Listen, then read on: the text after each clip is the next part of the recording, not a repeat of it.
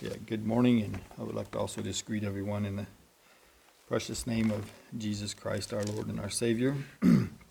I think I might open a little bit here with a couple verses of an article that I read this morning. Maybe gives a little bit of a clue of the reason that we sometimes fail or make wrong decisions, or all even in the discussion that we had of these kings. And it's in Psalms 118, verses 6 and verses 7, that we forget. And I'm just using this verse using these as an opening a little bit. My thoughts are my messages on cultivating a heart, or cultivating newness in our hearts. So let's just read this if you want to turn with me to Psalms 118. David was in distress, a lot of his life, and he gave an exhortation to praise God for his mercy. But verse 5 says, I called upon the Lord in distress. The Lord answered me, and he set me in a large place. Verse 6, the Lord is on my side. I will not fear what man can do unto me. The Lord taketh my part with them that help me. Therefore shall I see my desire upon them that hate me. It is better to trust in the Lord than to put confidence in man. And so the article is just imagine with me that you know someone that's, let's call him Mr. X, and he's the most powerful person on the earth, okay? He's got the power to do whatever he says, whatever he wants. And it'd be one thing for you to say that, hey, I'm on Mr. X's side. I support him. That's one thing. That's it's like, I'm on Mr. X's side. But it's an entire another thing if you would claim that Mr. X is on your side, that he's taking your part and that he's fighting for you. So this is telling us that,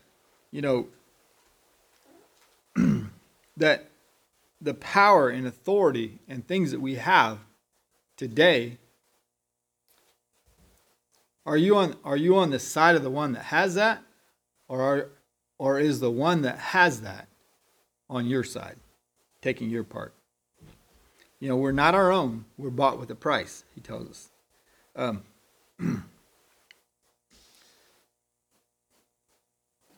So you can claim to be on Mr. X's side. You can claim that.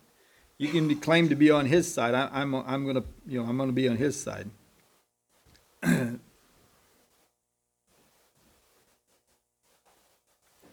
But unless you actually know him,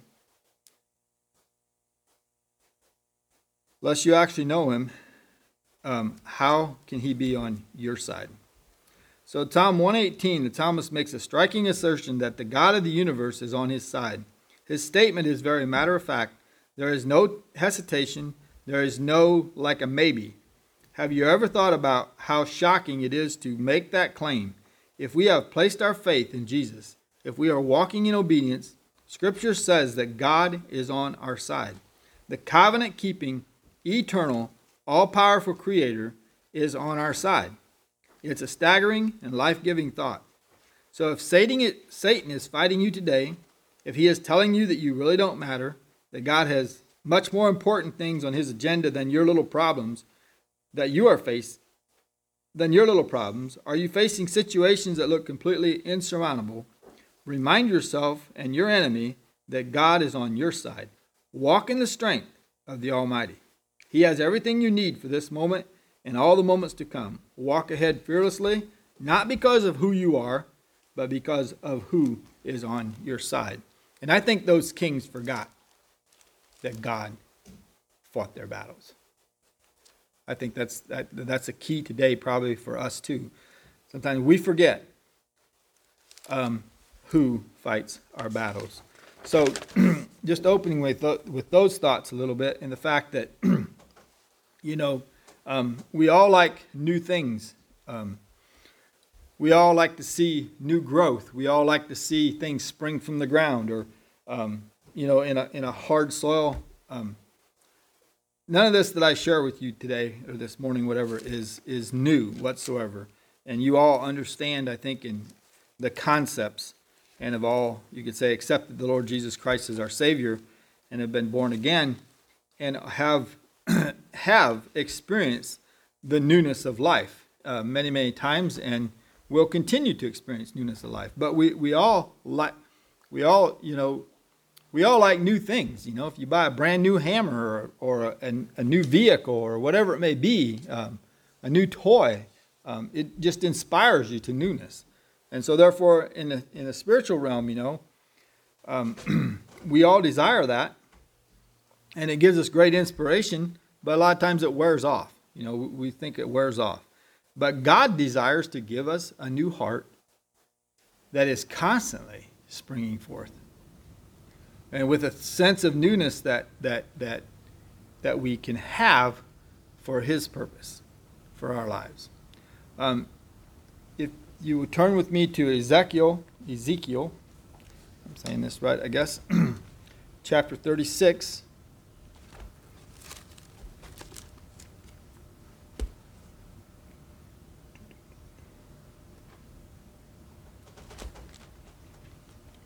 And read a few verses here. And starting in verse 24 in Ezekiel chapter 36. Here's what he was telling the people. He was telling the house of Israel. He said, "For I will take you from among the heathens and gather you out of all the countries, and will bring you unto your own land. Then will I sprinkle clean water upon you, and you shall be clean from all your filthiness, and from all your idols will I cleanse you." Verse 26, he promised them this: "A new heart also will I give you, and a new spirit will I put within you. And I will take away the stony heart out of your flesh, and I will give you a heart of flesh. And I will put my spirit within you, and cause you to walk in my statutes, and you shall keep my judgments and do them. And you shall dwell in the land that I gave to your fathers, and you shall be my people, and I will be your God." There again, God is saying, I am on your side. If they follow those things, if they understand that, and I will be your God. I will also save you from all your uncleanness, and I will call for your corn, and I will increase it, and I will lay no famine upon you. God's children will never be hungry, he told them. "And I will multiply the fruit of the tree and increase of the field, and you shall receive no more reproach of famine among the heathens. Then shall you remember your own evil ways and your doings that were not good, and shall loathe yourselves in your own sight for your iniquities and for your abominations. Not for your sakes." Now listen to this. Not for your sake I do this, is what God is saying. "Not for your sakes do I this, saith the Lord God. Be it known unto you, be ashamed and confounded for your own ways, O house of Israel." And God gives us a clean heart, a new heart, and what he does for us is not necessarily for us. It's for his glory. It's for himself that he wants. He wanted to have a people that would shine forth. And so the heathens couldn't turn around and say, "Oh, look what your God did," or "Who is your God?" That they would mock them. He told them that they would multiply and they would never go hungry. So the problem is with us today, with me, myself, and I, and like we read about the kings, probably the selfish nature that they had. Even David in his day, he wanted to number the people and see how many fighters and stuff he had. God said that he shouldn't, and he did, and it cost him. That came back to haunt him. The problem is that our hearts are also being trampled upon and being pressed upon, you could say, by the world, by our own flesh and desires, as well as circumstances that come in our lives. Our hearts become hard with that as a result over time. And so just like the fields become hard if they don't get are not used, or not worked, or not cultivated, the word is, to bring forth, to bring up the freshness of the earth and to turn it, so therefore also our hearts will also. We are to remain fresh. We are to cultivate our hearts on a daily basis. In Hosea chapter 10,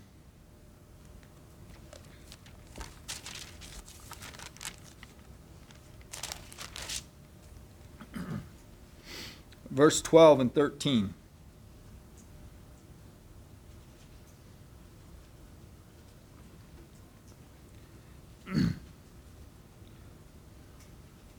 He says in verse 12, it says, sow to yourselves in righteousness, reap in mercy, break up your fallow ground, for it is time to seek the Lord till he come and rain righteousness upon you. In other words, we must cultivate it in raising a crop. We must loosen it. We must break it up, he's telling us there, if we expect to reap a harvest. The next verse, in verse 13, tells us sometimes what happens to our heart. You have plowed wickedness, you have reaped iniquities. You have eaten the fruits of lies, because thou didst trust in thy way, in the multitude of thy mighty men. And again, like the kings, he trusted in the word of the young men, or that was probably the majority versus the old. And what happened? He harvested the fruits of that. And that's what happens to us, you could say. We sometimes believe the father of lies. What is the truth today? I mean, when you look and see and hear almost anything on world news of any kind, is it actually true? Is it actually, or is it not? And what does that do to our hearts? Who is the father of all lies? If we find ourselves attracted to him and his ways or his thinking, and start trusting in him, then the newness of God's Spirit that he puts within us and he wants us to have, it gets trampled upon. It gets put down. We can go turn to John chapter 15, and we understand this chapter, I think, very good, of the vine chapter and the cultivation that takes place there, and the pruning and the trimming and the bringing forth of fruits that we have. Jesus told us that he is the true vine, and my Father is the husbandman. And every branch in me that beareth not fruit, he taketh away, and every branch that beareth fruit, he purgeth, that it may bring forth more fruit. That purging is a cultivation, it's a trimming. Now you are clean through the word which I have spoken unto you. Abide in me, and I in you. As the branch cannot bear fruit of itself, except it abide in the vine, no more can ye except it abide in me. I am the vine, ye are the branches. He that abideth in me, and I in him, the same bringeth forth much fruit, for without me you can do nothing. If a man bideth not in me, he is cast forth as a branch, and is withered. Men gather them and cast them into the fire, and they are burned. If you abide in me, and my words abide in you, you shall ask what you will, and it shall be done unto you. And then in all that, the next verse, herein, in those things is my Father glorified, that you bear much fruit, so shall you be my disciples. And if the Father hath loved me, so have I loved you. Continue you in my love. So if we are to bear fruit for Jesus, as John is telling us here, we need a constant cultivating of our hearts. We need a constant breaking up of the fallow grounds that come in, so that the seed of God's word can grow, and it can bear fruit, and that fruit can come. So how do we prepare our hearts for this newness that God wants for us? Let's just we're going to look at some scriptural examples, I guess. First of all, we must see the condition of our own heart. We must be able to say that I am undone. We must humble ourselves before God, as it says that without him we can do nothing. There's lots of scriptures we can bring in. Because as we shared in one of the very first verses, that it's God's desire to give you a new heart. It's God's desire to remove that heart of stone, and so that newness can sprout forth. And we're going to use John the Baptist as an example. He came on the scene, and he came on the scene with a message of prepare ye the way of the Lord. He came before Christ to cultivate and plow the soil. He prepare the way of the Lord. So if we prepare a field, we plow it, in that parallel. He essentially came to plow the ground, to cultivate it, so that those who heard him would be prepared for the newness that was about to come to the nation of Israel. And let's turn to chapter 3 in Luke.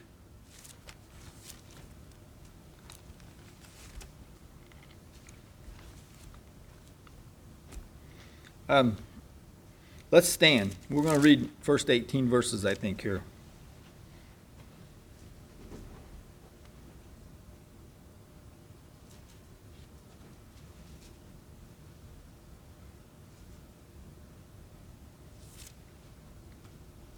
So this is John's preaching and at his baptism and his testimony of Christ, and as he came forth there. And he starts out like this. Now in the 15th year of the reign of Tiberius, Caesar Pontius Pilate being the governor of Judea, and Herod being tetrarch of Galilee, and his brother Philip tetrarch of Iturea, and the region of Trachonitis, and Lysanus, and the tetrarch of Abilene.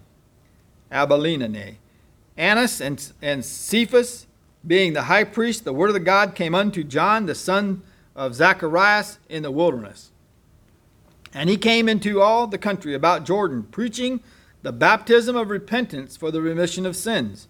And as it is written in the book of the words of Isaiah, the prophet, saying, the voice of the one crying in the wilderness, prepare ye the way of the Lord, make his path straight. Every valley shall be filled, and every mountain and hill shall be brought low, and the crooked shall be made straight, and the rough ways shall be made smooth, and all flesh shall see the salvation of God. Then said he to the multitude that came forth to be baptized of him. This is John preparing the way of the Lord.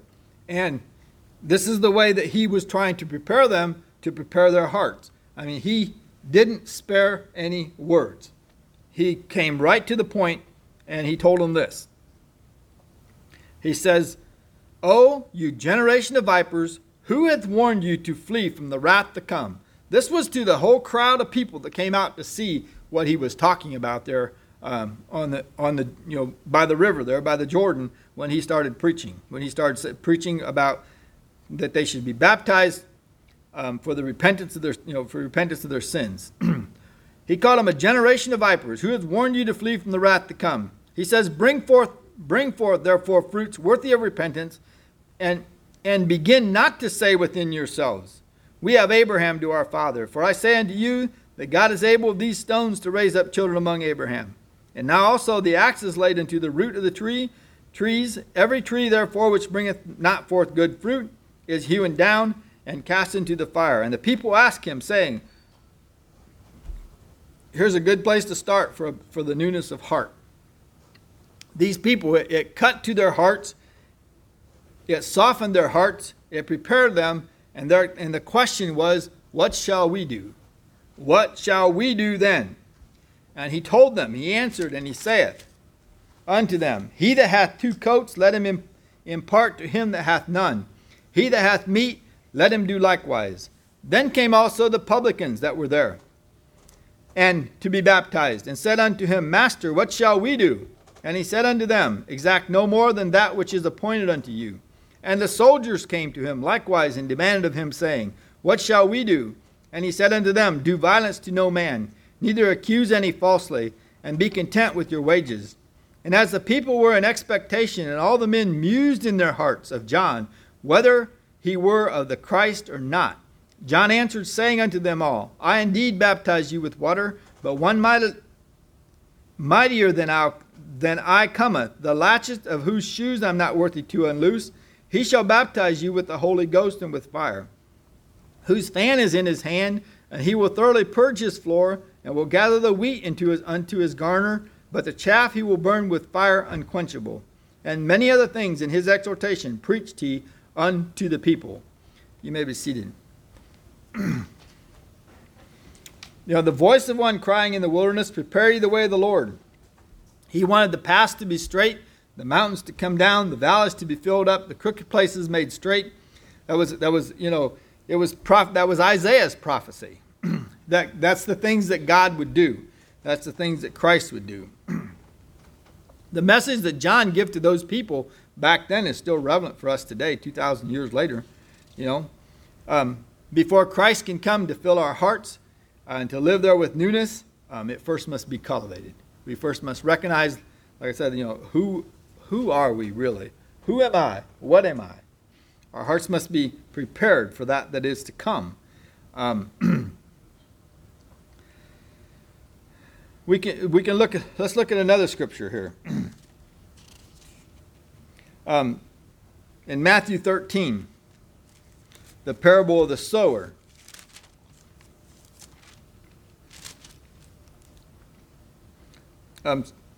Is also, we see this as,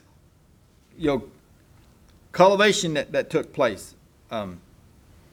The word, that came forth. And it fell on some on the wayside, some in the stony places, and some in the fertile soil that was cultivated. And then in verse 13 he says, "Therefore speak I to them in parables, because they seeing see not, and hearing they hear not, neither do they understand. And in them is fulfilled the prophecy of Isaiah, which saith, By hearing you shall hear, and shall not understand, and seeing you shall see, and shall not perceive. For this prophet's heart is waxed gross, and their ears are dull of hearing, and their eyes they have closed, lest at any time they should see with their eyes, and hear with their ears, and should understand with their hearts, and should be converted, and I should heal them. But blessed are your eyes, for they see, and your ears, for they hear."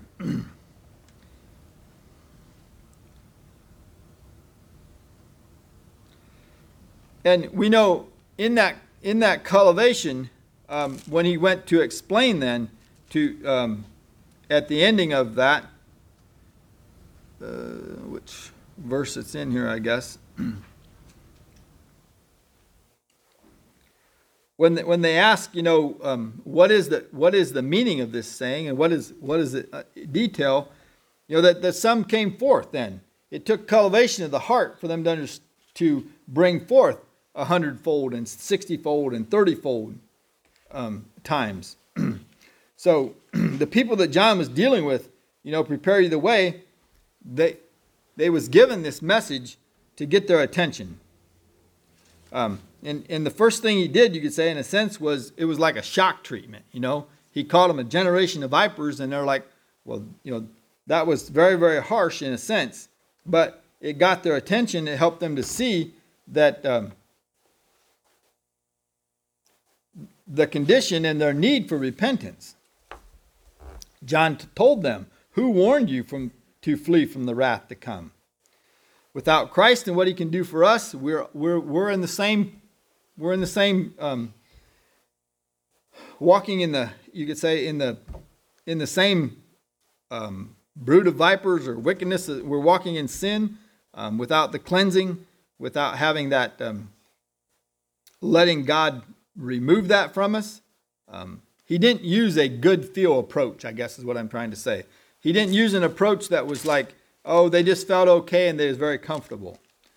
Romans tells us, Romans 23 tells us that we have all sinned and fell short of the glory of God. Isaiah 64 tells us that, but we're all like an unclean thing, and all our unrighteousness are like filthy rags.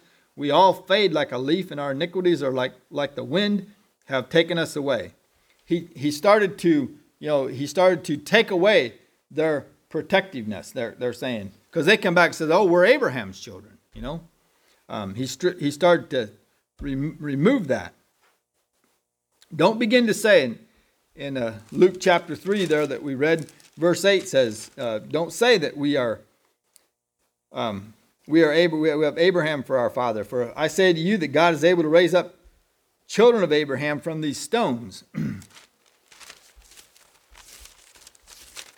I'm going to turn back to Luke chapter 3. There's several verses I guess we'll refer to here. So what John was doing was removing their sense of their security that they had wrapped around them. We're good Jews. We obey the commandments. We're God's chosen people. We're Abraham's children. He attacked that. The Jews thought that all the Gentiles were condemned, and that they were the ones that were the sinners, but the Jews were friends of God. John denounced that attitude. He removed that security from them. He took that protective shield away from them, and he tried to identify their need for a Savior for themselves. He tried to show them the true condition of their hearts. So in today's world, the thing that tramples on our hearts may also trample on our hearts, bringing it more home. What is it that we have? What is it that we have put as protective shields in our hearts that need to be cultivated out of the way so the newness of life can continue to thrive and grow there and produce? What needs to be torn away? And we can say, firstly, a lot of times we make the comment about somebody, well, he's basically a good person. There's no security in that. There's lots of good people, but there's no really security in that.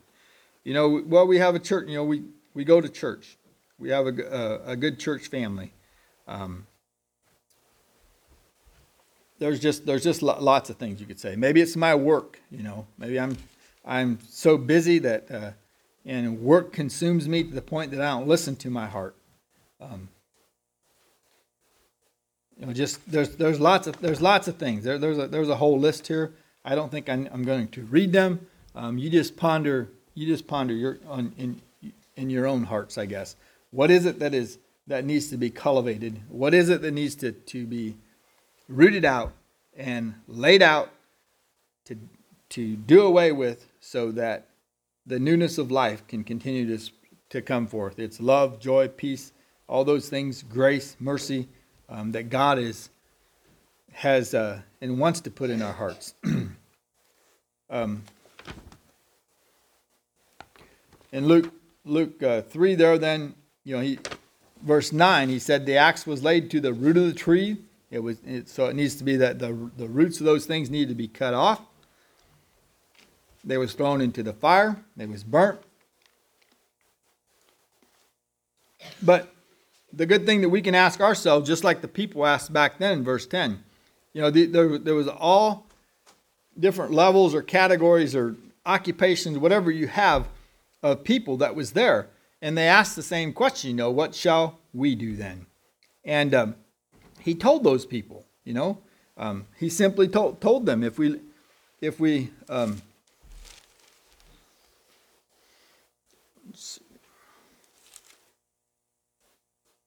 he answered them, like in verse 11, if you had two coats, to share one. The publicans, he said, don't ask for more than what is right, what's appointed unto you. Exact no more than what the taxes you're supposed to collect. The soldiers, he said, to be content with their wages. He told them to not accuse people falsely. That's Christ. That's Jesus within our hearts, that he wants to do those things too. He wants you to get away, to remove the barriers. And he was doing that, you could say, Jesus is looking for people whose hearts say, what shall I do? Or what shall we do? What can I do to cultivate my heart? And he hits to the core of it, which I think we understand that repentance definitely brings the openness and for newness of life. He introduced that to them. He told them that they should repent. Peter spoke of that too on the day of Pentecost. There, he told them when they asked him, "What should we do?"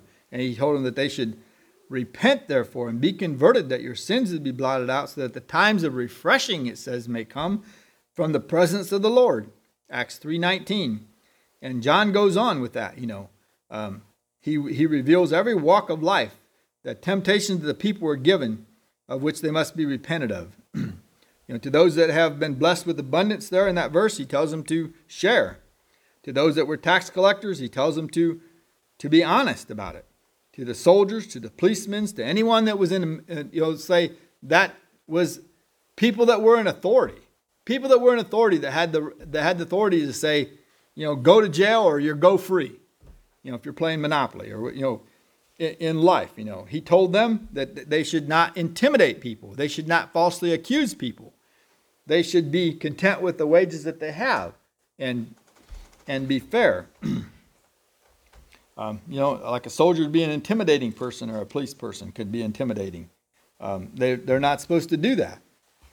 And that's the newness of heart that Christ has, or wants to come forth in us. And I just had to think, I guess, just for a real life example, it blessed me yesterday. Some of us know, some of us don't know, I guess, that my brother Jake had stopped in there for a visit. They went to Colorado and was touring Colorado, him and his son that's recently married. And, we talked some. He's called quite a bit, in a sense, in the last while, since Rose with her cancer, and seeing how things are going for us. Really, really concerned. I can feel like that. And when we was out there, one of the last times over Mike's funeral, I guess we went to his place and just looked at his shop. He'd often said about coming, and so Lois and I had went and we just visited with him. And he told me that they was gonna take a vacation this year and go someplace. I didn't know where or whatever. It was going to go west, and I said, well, we're not that far off of Route 70. Why don't you stop in and see us, if you want to. Well, Thursday afternoon, on the way up to Fort Wayne, I get a text message saying, are you going to be home Saturday morning? And I didn't have his name plugged into my phone. I'm trying to figure out who this text message was. Didn't remember exactly, so we called the number. Well, then when he answered, I knew immediately who it was. He said they were traveling home, and they would stop in and see us. And so that came to pass, which was good. Well, what I wanted to share with all that, or in all that, he is in trouble with his church. Okay? That's what's happening. And I think that's what's, blesses my heart, because I think it's brought a little bit of looking at me as his brother that was a bad apple for a long time, and I'm supposed to repent, and if I would, I'd come back to the church, and I'd be Amish, and I'd be all this stuff. That's where he was. That's where his heart was against me, or that's my perceptive, but I'm pretty close to being accurate on that, because I can understand it in one of the last conversations. All that stuff is being removed from his heart. I can see it. He's allowing newness to come in. And you know what's brought it about? Because he finds himself in trouble because he's standing for the truth of God's word. And it's abolishing a lot of old roadblocks and hindrances that has been in his life. No questions about it. Where it all leads to, I don't know, but praise God. Backing up a little bit, in his family, in his wife's family, I guess. She was the only daughter, but there were several sons. When mother-in-law passed away, which has been a few years back, this family of people, with everything that's happened in Allen County, and I'm just using this as an example because I think it can tie in here, about people becoming born again or saying that they're saved and leaving the church and all that and getting excommunicated. You would have never thought anybody in this family would ever choose that route or that would ever happen to. But we know, that God has no limits, and we know that God's word is still God's word, and it will work. The oldest brother of that family is Jacob's wife's oldest brother, at the funeral of Mom, made the comment very, very vividly of how good it is and how thankful he is that all of their family and all of their children are still Amish. And they're all in the faith, and they're all very, very comfortable. I told Mom the thought come to me, when that statement was made, was no different than when David said, I'm going to count my men. Or these kings says, I'm going to do this or build this. Or the king said, I'll set up the golden calf here and golden calf there, and you can go there to worship. God was going to break that down. That's all that happened. And it took place. It's happening. And there's several of their family, grandchildren, okay, within their own family, have found and are tired of the old life and want new life, and have tried to stay in the church and are not, and are leaving the church. And now they want to excommunicate them. And Jacob says, bring me scriptures. Bring me scripture. Bring me the truth, the God's word of why you want to excommunicate him. He wants to just let them he said, just let them move their membership. Take their membership from here and let them find their membership over there, and there's no excommunication needed. But that is taboo. That just does not work. It never has. You don't just transfer memberships from an Amish horse and buggy church, not in Allen County, to a car driving church. Don't work. So he's under fire, huge fire. Another thought. Maybe I shouldn't be on this subject, but I think it's a blessing to understand it. So within his congregation, they have a bishop committee up there of younger bishops, of 5 of them. The church wanted to bring in these younger men to counsel over the situation. And he said no. He don't support that. Then they went to the 3 oldest bishops in Allen County and said they brought them in and they had a meeting with them. They called a meeting. And the bishops asked my brother if he would just give himself in to what they get together, what they decide, if he would give his voice and say, like, I'll be okay with whatever you guys decide. If he would do that. And he said, no. But he said, why? He said, because I don't know what your decision will be. That's why I won't say that, so they can't hold him to it. That was wise. That was pretty wise counsel, but it put him in hot water. But the whole point of all this was, we never know how God cultivates our hearts, and may He cultivate our hearts in many, many avenues of things that come at us or against us or whatever, that we can also be wise and let the fruits of God's Spirit come forth. So John's message was very simple. He said they must have a change of heart. God was about to act. He was about to come in.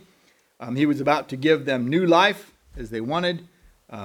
John went about that region of Jordan there, and his message was the same, that they should repent for the remission of their sins.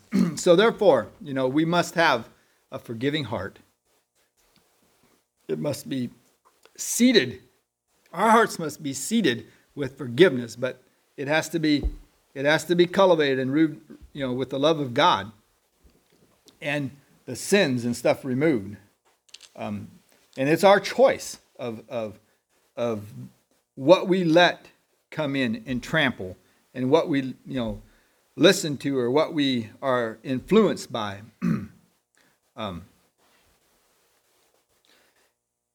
I need to just, God is calling all of us to repent, all of us to turn to Him, all of us so that we can have a refreshed heart. He desires us to experience that newness, to enable us to walk and to have a zeal about us and to fulfill our hopes and our dreams, you could say, of life. Let's prepare ourselves. Let's ask ourselves what areas have been hardened by the pressures of this world or circumstances of life. Let that fallow ground be broken up and let God come in and put the new seed of His Spirit and everything that entails and brings with us. And we will be blessed. I think we'll be encouraged. We'll be strengthened. And like I said, if you open a packet of something that you just got that's brand new that you never had again, you can experience that. You know that feeling. Well, the same thing He will do for each and every one of us as we give ourselves to Him more and spend time with Him, meditate, let Him rule in our hearts and have His way. And like with the song that we sang. Let's love the Lord with all our heart, with all our mind, with all our soul. And I think he will give us and bring forth the newness of life that we all desire to experience and to have from day to day. So I'm open for sharing our testimony. I want to just